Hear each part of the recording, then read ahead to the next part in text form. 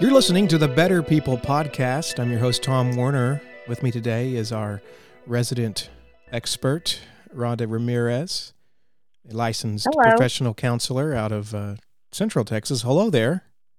Today we were going to be talking about what happens when you're reaching your goals, and then you've and I say goals, it could be working through and processing anxiety and issues like that, and you take a back step. Right. How do you recover from that? Well, I just look at it and I talk to people about it in the same way almost every time.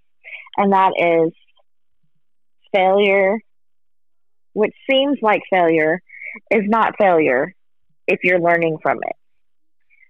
So, if the only time it's a failure is if we just disregard everything and don't learn anything from it. I think that may really be where we fail. But if you're working toward a goal, maybe you're working towards processing through something, or you have like a very tangible goal that you're consistently working on with someone, and you miss some days, or you get sidetracked and overwhelmed with, I don't know, life.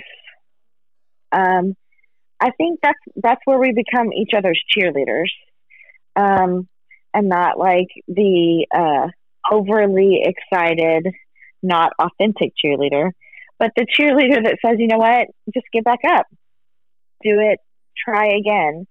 Because if you've done it this way and it didn't work, now you learn, okay, well, what didn't work? Well, maybe I need to write things down. Or maybe I need to have an accountability partner that just checks on me through text, or maybe it's someone you see every day. You know, maybe there's something else you need to add to your process to be more successful for yourself. I don't think any failure is a reason to completely quit. I just think we just keep going, because it's that thing of when you were learning to walk, you didn't know when you fell, you just got back up, because we're babies and we don't have all of that expectations that we do as adults or even older children. So, you just get back up. And that's the thing, is that nothing is big enough to completely quit. You say, okay, well, that did not work. Let's figure out a different way to do it.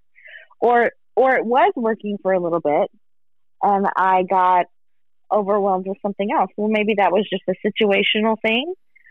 Or maybe it's like, now how do I continue my focus and still do the things I need to do in life? So I'm not sure that anything is completely a failure. So would you say a part of that is, would you say that, I don't want to say failure, but maybe pausing and taking back steps?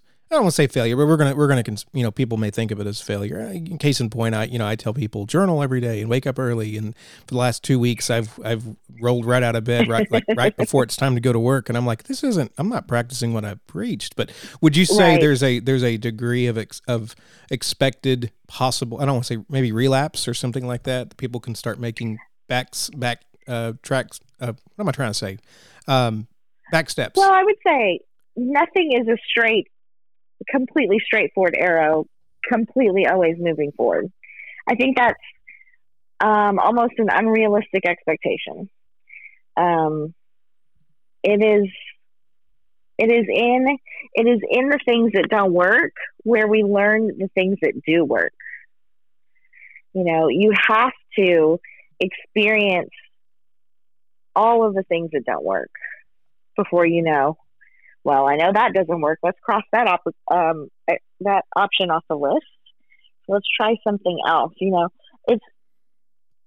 I won't say nothing anymore. I might say rarely is it a straight shot, but I feel like probably almost nothing is a straight shot. Right. It's almost impossible. You have to learn through those missteps, through those times where like, oh man, I lost focus. I wasn't focusing on what I was supposed to. And now it looks like this. Here's some other things that have happened because I wasn't focusing here. So I don't want those to happen anymore. So let's go back to what I know works. And sometimes that means you go back to the very basics.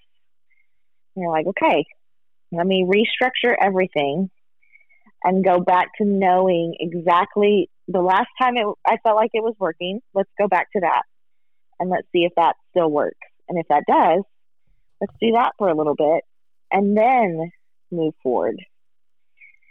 Do you think it's common for people to vary up? Like in the case of my point, I get bored sometimes.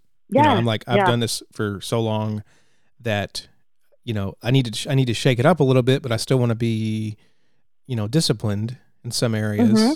And I get, I would like to say I'm still young, about to push 40, but oh yeah, for sure. We'll go with it. And, I feel like, well, I see the people, the CEOs and the even, the people that we would look up to who's like, oh, every morning I do this, and mm-hmm. It's like clockwork. Every morning I do this. And, right. And I'm like, how do you not get bored from that? Mm-hmm. And I don't know, maybe I have ADD. I don't know, possibly. I mean, or something. I don't know. I get bored too, but I think it's sometimes you have to weigh boredom over effectiveness. Right. And then when you realize, okay, well, maybe it's a bigger priority for me to be effective. Okay. Then you also have like a paradigm shift about the value of that act or that discipline. It becomes more valuable because it is effective. And then when you're doing it, you can always make tiny shifts to kind of keep your interest. If you're journaling every day, and then you have a period where you're like, well, I totally just didn't do what I was supposed to do. Well, then maybe you go back to the journaling, but have like maybe kind of a topic starter instead of, if you were just processing through things. There may be some things where you could just change it a tiny bit and it becomes a little more interesting for a little bit. And then, you might have to change it again. That's fair. I could see that. In my case, I think it's important to still do so. Right.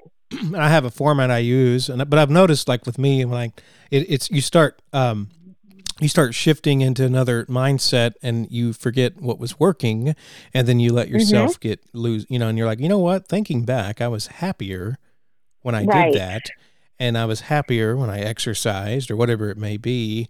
Right. What is it that made me stop?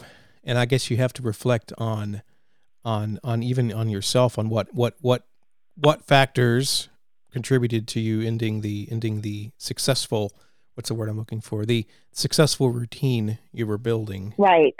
Well, and it takes a long while to build a routine, and one that you stick with,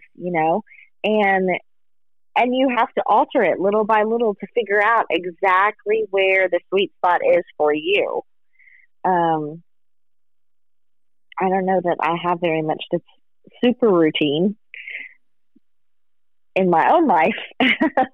But you can do a similar routine and just alter it one step here, I think it's seasonal. I think it's seasonal. I mean, you're also an educator, and so right now, I don't want to say you're in downtime because you're probably always getting ready for something. But you're kind of you can be in seasons. I had a person tell me that, because I was saying, how do you have time to volunteer and do this? And they said, I don't always have time to volunteer and do things. In fact, she said, I sometimes go through what I call a season of no. And that's where people will say, hey, can you help with this? No, not right now. I can't do that right now. Mm-hmm. Maybe talk to me in 6 mm-hmm. weeks, or talk to me in a month, and then maybe I can. Right. And so I really like that, because it's okay to say no, and it's okay to set those boundaries and to say, I need to focus on myself right now. Mm-hmm. And I think whenever you have things that come up that keep you from from fulfilling what brings joy and happiness each day, that maybe you need to reevaluate what it is you're doing. Right. And that also is based on, priorities, which are also seasonal, which are also, movable. Your priorities may not be the same in 6 weeks. Your priorities may not be the same in 6 months. And maybe some people have similar priorities for a long period of time. But when they alter or change, I was just talking to someone who was much younger than me, and I said, right now your priority is education, but in 10 years your priority may be, family. And those two things look different, and they also end up with a different product. Because if your priority right now is education, of course the product will be, some sort of education. It may not be a complete one, but some sort. If your priority in 10 years is your family, that education will no longer be the first priority. And it moves, and they're interchangeable. Yeah, I can say that. I can say that as a younger Thomas, before we had kids, I didn't have an issue working 12, 13 hours a day, because, Right. well, what else am I going to do with my time? Now, I'm not going to say that was healthy, No, but it not was, necessarily. but I had no other commitments other than come home Mm-hmm. and feed the cats and Right. go to sleep and just be sure to wake up on time to be at work. And Right. for me, that was my routine for a good 6 or 7 years.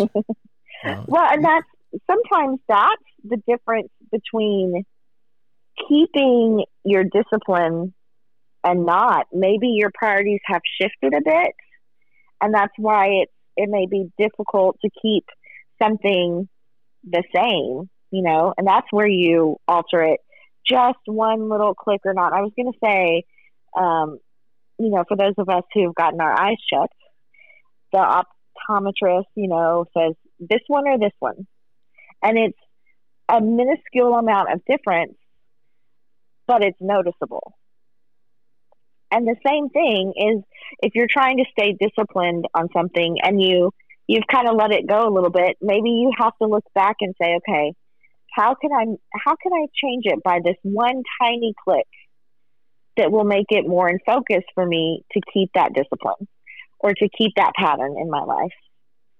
And it's just trial and error. And if you do trial and error, you're gonna mess up sometime. Oh, that's fair. And we're talking about messing up and continuing, and Mm-hmm. so that's a good tie-in to what we're talking about. Yeah. So honestly, that is really the end of our discussion. In that case, at least on this part of it, I know we're going to be talking about over time, talking about processing stress and then coping mechanisms, healthy coping mechanisms, in future episodes. So, well, I appreciate you being on the show. All right. Well, thank you for joining us today. Yes, thank you. You're listening to the Better People Podcast. Join us next Tuesday for another episode.